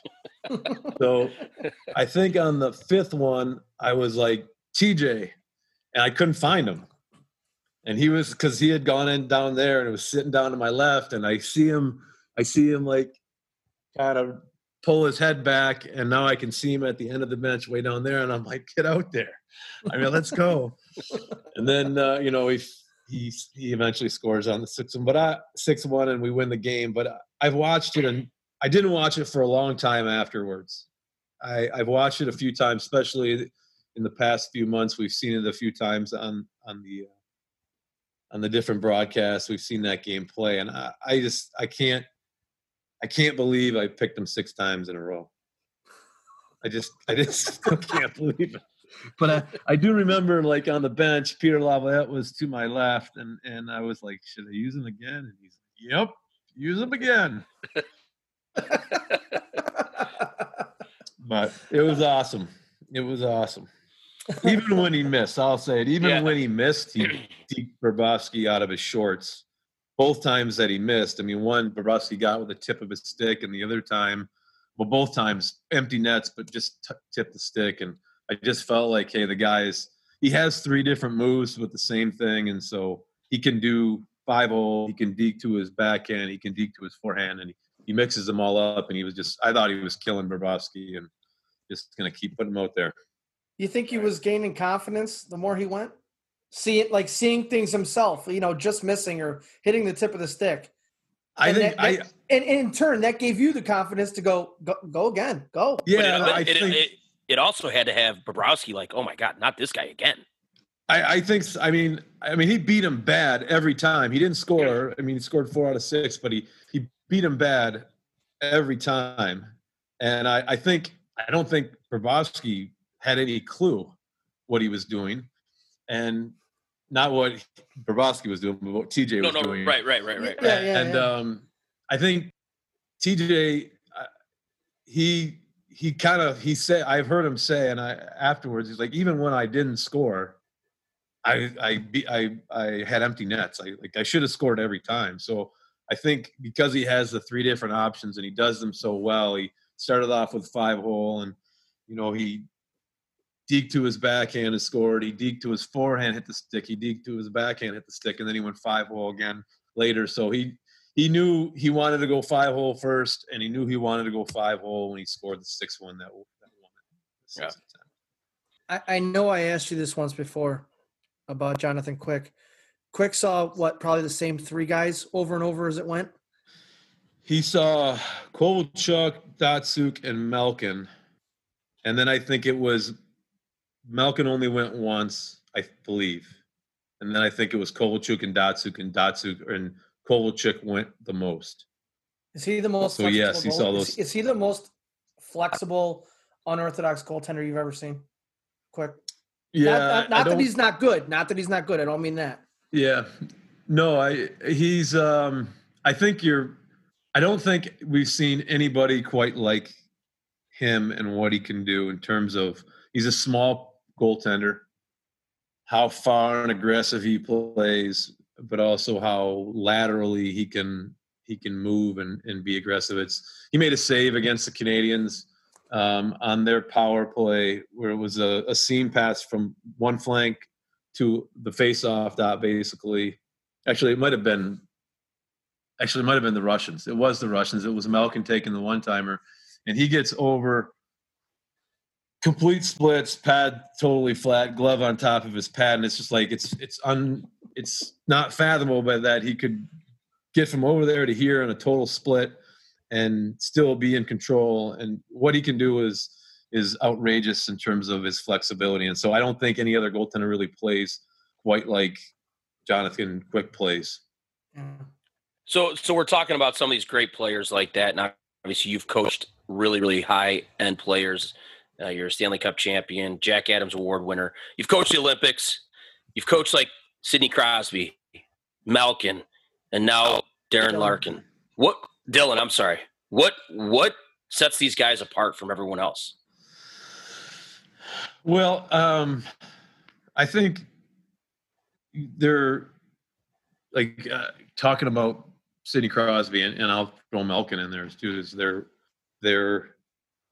work ethic is insatiable. It's massive. They desperately are trying to be the best, and they work unbelievably hard at their game, and they want to be, all of them to a man. They want to be pushed and they want to be coached. They want to get better, and that's one of the questions I get an awful lot is like, how do you coach Sidney Crosby? And it's and I get the question because he's the best player in the game, arguably for some the best player ever in the game. And what could I possibly say or do to him that could help him be better? I mean, he's got an unbelievable work ethic and he wants to get better. And he's unbelievable at getting better. You talk about a certain aspect of his game, he goes out and works on it and he gets better at it. You talk about face-offs, you talk about tipping of the puck, you talk about he's insatiably goes out and works hard on it and wants to become the best in the game at it, and frankly he does. So it's you see that in Malkin as well, you see that in Dylan Larkin as well, you see that in all the great, to me, you see that in all the great players. I think that's huge to hear. We have an array of listeners from youth all the way to junior and college players, and it's the idea that they want to get coached and they want to get better. And I think, some of our youth lack that, into where they just want to go out and just do it themselves and not be coached. So, you got guys like Sidney Crosby that are, that want to be the best and want to be coached up, if you will. And and that's that. I think all of our youth should hear that and believe in that. Absolutely. And it just doesn't happen. It's just, it just doesn't happen. Sidney Crosby has God-given abilities for sure, but how hard he works is what makes him great. And yes, he's got a great ability, but I've had numerous people, but I've had people, other coaches and other GMs watching the Pittsburgh Penguins practice, and even for a morning skate, and they're like, we have no chance.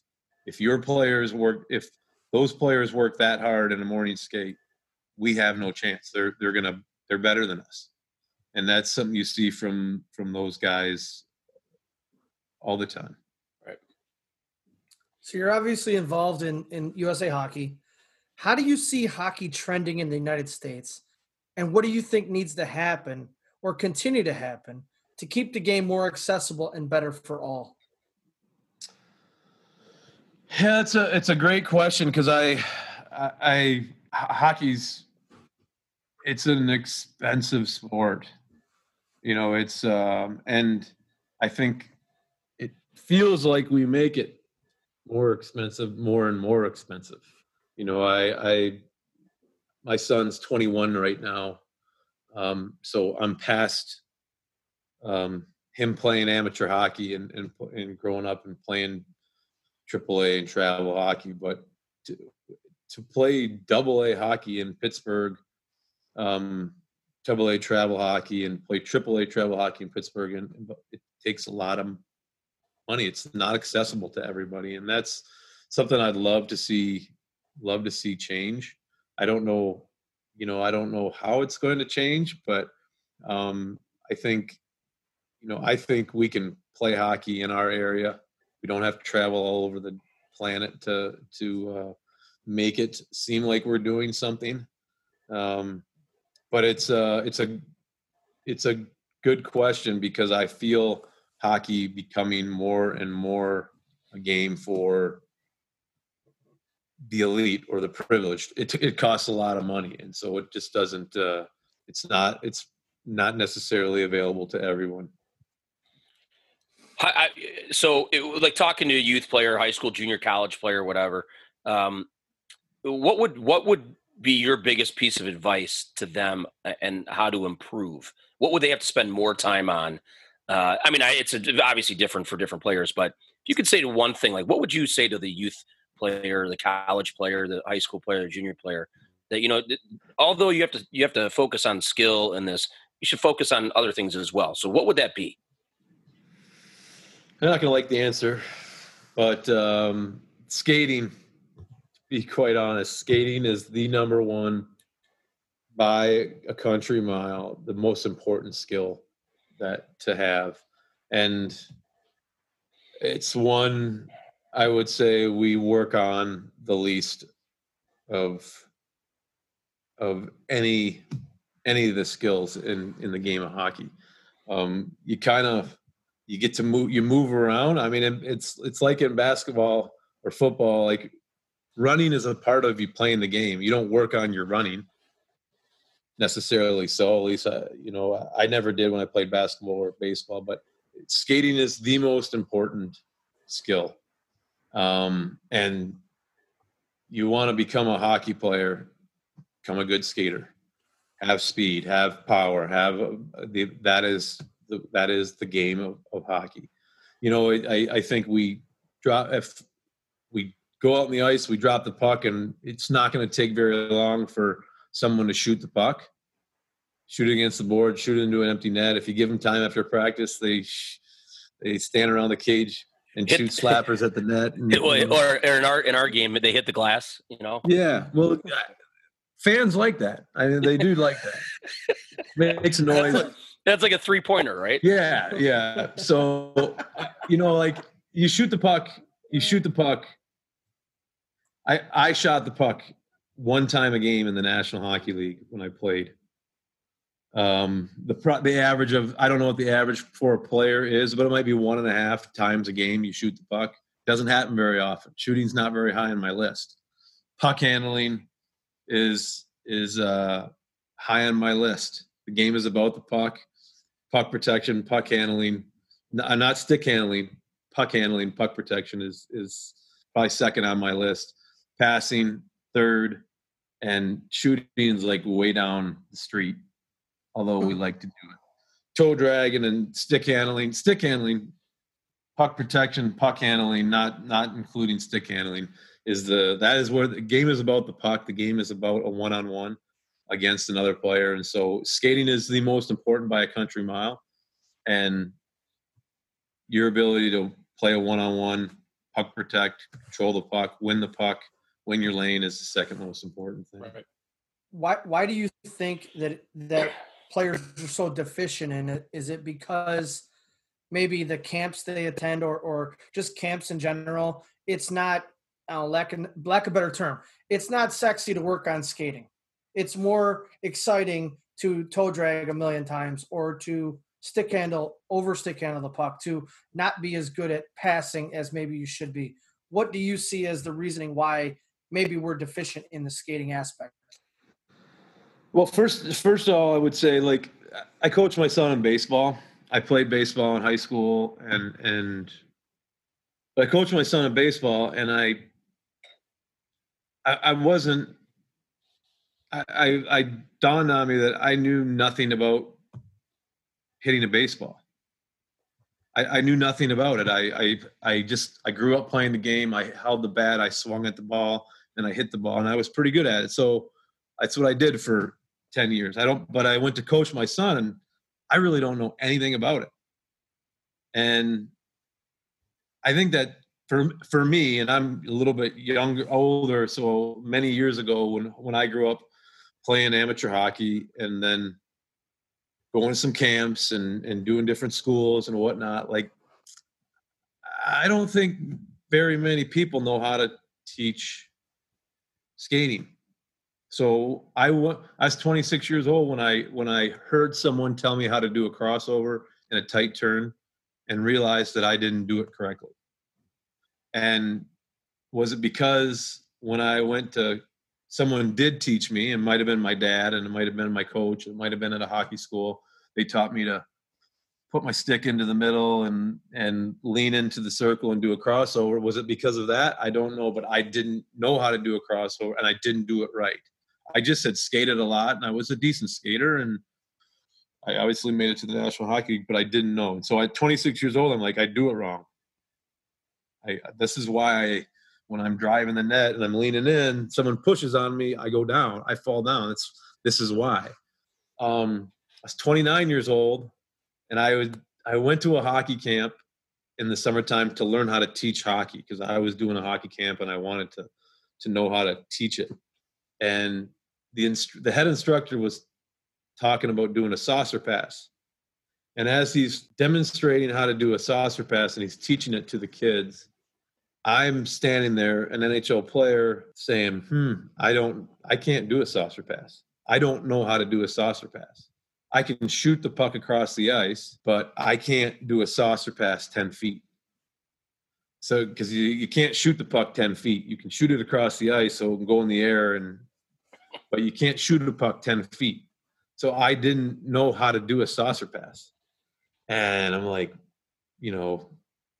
I went home that summer and I had to learn how to do a saucer pass with my son in the basement, and he's 2 years old and the stick in his hand. I had to learn how to do a saucer pass. So I think along the way as we progress in hockey, I don't know if we have coaches who can teach us skills, and we do drills and we do things, but we don't learn those things. So how did I teach my son how to play baseball? I just, I batting practice, I didn't teach him a thing. Yeah. That's so. And coach, do you think that part of that big problem, it could be hockey, it could be baseball, it could be basketball, whatever it may be, it is some of the time that we live in and that people don't want to get involved, right? Yeah, I think, some things hockey now, if you want, you can get a skills coach and you can do these different things, which cost a lot of money. And it seems, but there's more skills available to us as players if you can afford that. Right. So I think more skills are being taught, but can I tell you handfuls of players that can't do a pivot from backwards to forwards in the National Hockey League? Yeah, they do it, but they do it incorrectly. Right. But there's tons of them. So it's a little, I think to your point, Jason, it's sexy to do stick handling. It's sexy to do a fancy drill. It's sexy to toe drag. It's not really that sexy to work on your pivoting. It's not that sexy to work on your stride and skating. So it's but those are the important things. Those are the important things. But those are the important things. Dylan Larkin is a great skater. He's a great skater. He's it's his shot. He's an NHL player because he's a great skater. Connor McDavid is the best skater ever. It's skating is the most important. You brought up a good point. I think this is something that maybe our listeners should hear. Like instead of saying how many shots your son or daughter took in a game, well, that's okay. Go ahead and track that, but also see how many strides your son or daughter took as well. I mean, I joked 100 times about Allen Iverson with that whole practice thing. Talk about practice. Yeah. Well, he said it 3 times as much as he said game during that whole rant. So even he knows that practice is 3 times more important. He said it 3 times more. But if we could get our some coaches and parents to understand what's really important, and this is why this podcast, although it's fun to do and we got good people coming on, it's also educational and teaching our youth, and not only our youth but our junior kids, our college kids, work on your skating, work on this, work on that. I'll tell 2 stories about teaching and learning. I was doing hockey camps in Michigan for a number of years, and I had a coach of a AAA team in Grand Rapids contact me and say, I'd like you to do a camp for my AAA team, for my AAA players. And I think they were 12. As I recall, they were 12. And I met the guy, and he said, we're this, and we're good, we're really good, and we're this great, and we're advanced, and he's talking about the left wing lock, and I had never played the left wing lock, so I really didn't know. I always like to say, is that our left wing locking, or are we locking their left wing? Which is it? Is it the left or is it the right? And anyways, so I was like, and I got done with it. I was there with my father and this coach, and I got done with the conversation, and I was like, "How old are these kids? They're 11, they're 12. Holy Christmas!" Like, I thought he was talking about a National Hockey League team and how good they were and how advanced they were. So I scrapped my normal lesson plan for teaching these kids, and I did an advanced lesson plan, and we go out for the first drill, and they can't pass. We can't complete a drill. It's terrible. And I was like, hold on a second. Like, we got to go back to the beginning. And I threw the new one out, grabbed the old one, and we went with the fundamental skating. Sure. And the other story I tell you is, like, I've coached my son as he gone up, so I've coached in different organizations. I've coached at different levels, some travel, some B travel, some AA, some AAA travel. And I think when I coach the kids, I spend time on skating. And I think if I hadn't been the coach of a pro team at the time, parents would have probably kicked me off the ice. And I think there's not an appetite, and it's not so much from the kids as sometimes the parents think we need to be doing bigger and better and greater and grander things with our practice time. And I spend X amount of time every time with the kids with skating. And I said, well, the other assistant coach who ran the league, he's like, we wouldn't be getting away with this if it wasn't for you being on the ice.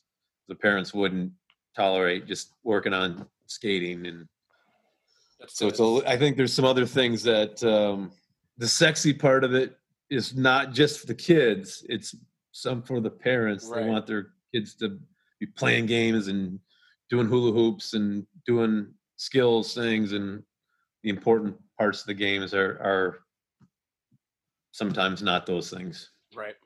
Yeah. Back to the coaching days, Coach, and you're in Detroit right now, and the organization is going through a bit of a rebuild. What challenges does that pose to you and the staff, and what excites you about that opportunity? Yeah, so I just finished my second year with Detroit. I think both years, while we won probably more games in my first year than my second year, both years we start out knowing that we are rebuilding, that we are starting at the ground level, and we're building with our players, and it's difficult because it's a challenge, because you don't get the wins and losses that you'd like to. Well, you get the losses, but you don't get the wins that you'd like to have and you need to have as a coach. But I think the one thing that Jeff Blashill has done a tremendous job is with our young players and with our group is we're focused on getting better every day we possibly can with our practice and with the opportunities we get in games to keep getting better, to keep building how we want to play and how we are as a team. And that's tough when you don't get a lot of wins in the column, because that's we're all judged on wins and losses, and winning's a hell of a lot funner than losing is. But our focus has been the last couple of years as we go through this stage with the Detroit Red Wings is just keep getting better with every game, every practice that we have an opportunity to do. And that's, I said, Jeff's done an unbelievable job of guiding our young players, guiding our group with that message and that mantra. Well, switch gears here a little bit. You're you're championship golfer. And championship baseball player. You also love to fish. What have you been doing during your downtime during COVID? Well, I will say, so March 14, I believe, is when we came home from we were in Washington getting ready to play the Capitals, and season pause, and we came home, and we weren't quite sure what was going on at that point in time in the world and in hockey, frankly. But I think that was a Thursday. I came home Thursday, Friday. My son is in spring break. He's off in school in Utah, and we heard that the state of Michigan was gonna get shut down and locked down, whatever that meant. And we're like, we got to go get our son. So we drove out to get our son, and we drove back on the weekend, and we got back to Detroit. And frankly, for the next 2 months, we did nothing. Literally, we walked the dog in the morning, we walked the dog in the evening, and my wife went grocery shopping one time. And other than that, we didn't leave the house for 2 months. So we were locked down. We had our son, which was a good thing, but we didn't do much. It wasn't until the end of May I started getting into some fishing and getting back to the west side and doing some steelhead fishing and doing some walleye fishing and some trout fishing, and been doing that. A little bit of golf, although not very much. I just I think I've played my 4th round today. So more fishing than golfing. But what was it, a 74 today? Is that what it was? Yeah. I can't wait to hear this number. Yeah, see that smile? See that? He knows it's close to that. What was it, Dan? 76 today. Oh, Yeah. I hear you. I knew it was going to be low. Well, it was front line was better than the back, but it was good. We played. So that was I played a scramble with my brother and another guy last Friday, and so I hadn't played at all, and was like, crap, I better play a couple times. So I played 2 rounds of golf, and then I went and did the round with the scramble, and I hadn't played very good up to that point, but I putted the best round of my life in that scramble. I made over 150 foot of putt. It was like I never, ever, ever, ever had putted like that. It was pretty crazy. I was just laughing. I was like, the first putt rolled in from 40 feet away, and I was like, huh. Yeah, here we are. So is it safe to say that you didn't own any of the 3 putts or the sand chips or the water? Yeah, I didn't. I will say I didn't. I putted way better than I did when I played with you, Sully. Oh yeah, right. Because I still own one. I think I still own it. 18th hole. Yeah. It was the 18th hole. I own that. I did, and I don't want to talk about it anymore. But anyhow, well, hey Dan, thanks a lot for coming on and talking with us. We really appreciate it. It was fun. Glad to hear that you guys are doing well. Stay safe up there in Michigan. And love to have you back on, and we'll talk soon. Maybe we'll get out and own a couple holes together. So yeah, that sounds good. One thing before I go, Sully, what color is that wall behind you? That is it's a magenta. It's a magenta. That's what I couldn't tell if that was pink or mauve or magenta, but yeah, that makes sense. Thanks, guys. I appreciate it. It was good being with you. This is red. That's a magenta. Hey, I got to get into a quiet space, brother. Come on. I hear you. All right, Dan. Nice talking to you, buddy. We'll talk soon. All right. All right, Sully. All right, guys. Oh man, what a show today! Talking to Ben Simon and Dan Bylsma, both of the Detroit Red Wings organization. Ben Simon, head coach of the Grand Rapids Griffins, and Dan Bylsma, assistant coach of the Detroit Red Wings. I mean, what a great show! Getting those guys to talk about their past, talk about what's going on in the pro game. I mean, we're talking about Dan Bylsma, Olympic coach, Stanley Cup champ, all-time leading wins in Pittsburgh history, quickest to get to 200 in 300 and some games. What an opportunity we had right there, Jay, to talk to these guys. We talked about it earlier in the show that we're blessed to be able to do what we're doing here, and today was another example of that.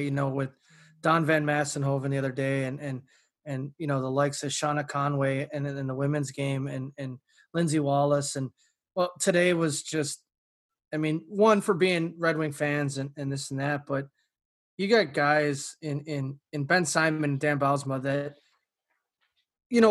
I think it was Ben that said it. It doesn't, the message is the same no matter where you're coaching. It might have been something I was, looking up before we interviewed him, but it doesn't matter. Ben talks about, when he got sent down, it was an eye-opening experience. And you go from big fish in a small pond, little fish, big pond, and blah, blah, blah. Enjoy the process. And in Dan Bylsma, you have the perseverance.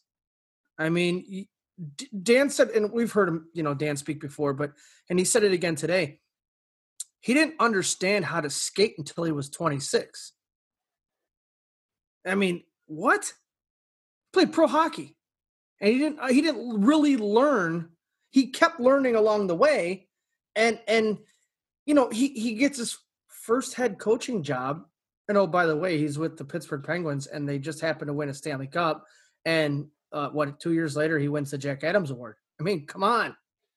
It's just what we're doing is so fun. And yes, we're having a good time, and hopefully we're putting good content out for the listeners that hopefully are listening in. But man, we're learning. And you said it to him today as well, that we get to do a lot of cool things and talk to a lot of cool people, but we're also learning. And situations like today, you just learn from the American League coach. You learn from a guy from Notre Dame. You learn from a guy from Bowling Green, and now a professional head coach and a professional assistant coach that sees the greatest players on a daily basis. These guys hit everything that people our age or at our level should be listening to and what they should be doing. And I'm not passing judgment on the way people conduct themselves, but you get the opportunity to listen and learn from people that are doing it and have done it. Take advantage of it. It was like Coach Bylsma talked about Crosby and his work ethic and how they want to be coached, how they want to get better, how they drive to be the best. And you have to have that drive, and you have to have it in yourself, and you have to trust that the coaches are doing the right thing. Now, do coaches do the right thing all the time? No. We talked about that last week, Jay. We talked about how certain people are out for certain things, not the betterment of the players, right? But, it was nice to hear from a pro coach. It's nice to hear from a pro coach who coached the best player in the game right now, Sidney Crosby, and said he works harder than anybody else. And it just doesn't happen. Does he have God-given ability? Yeah. But it just doesn't happen. And also when he said the number of NHL guys that can't do a transition from forward to backward correctly.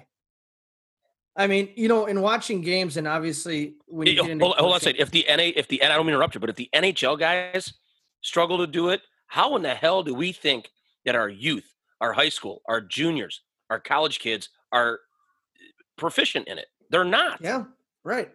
I mean, the fact that he said that, Dylan Larkin is one of the best skaters in the game. And Connor McDavid, as I've heard before, Connor McJesus in Edmonton is the best skater probably ever in the game of hockey. What are we deficient in again? Right. That's what got those guys there. There's something that gets these guys to that level. Be it their puck handling, be it their scoring prowess, be it whatever. But skating is at the root of it. And yeah, I'm sure there's guys that, I don't want to say slip through the cracks. Everybody that plays professionally is good. Everyone is good at that level. Everyone. Doesn't matter. This guy can't skate. Well, he does something, right? Obviously, he's there. So, I mean, the message that he's sending is just fundamentals are what can get you a long way in this game. Maybe not to where, the driveway dream of playing, 5 seconds left and you're in the Stanley Cup. Maybe not, but those fundamentals, and to hear it from that level. I mean, Ben's basically said the same thing. And then there's the Stanley Cup coach telling you the same exact thing. Right. It's just, man, we're blessed. And I'll tell you what. I love every second of it. I tell you what, man. What a great day having an awesome conversation with those two gentlemen. And I look forward to more of those. I know you do as well. As they say, Jay, you don't have to go home, but you have to get out of here. That'll do it for episode 13 of On Air. We'd like to thank our guests from Grand Rapids Griffins, head coach Ben Simon, and from the Detroit Red Wings, assistant coach Dan Belsma for joining us. Next week, we'll be celebrating America's independence. So join us in 2 weeks when we will be joined by the general manager and head coach of the Toledo Cherokee, Kenny Miller. And from the ACHA Tri-States Central Hockey League, Commissioner Tim Driscoll will join us. Be good, stay safe, and stay distant. You can find On Air Podcast at www.ohiohockeydigest.com with full episodes, archives, as well as a list of future guests. You can also subscribe to On Air on Spotify and Apple Podcasts, continuing to grow the game as best as we can. This is On Air, Ohio Hockey Digest Podcast.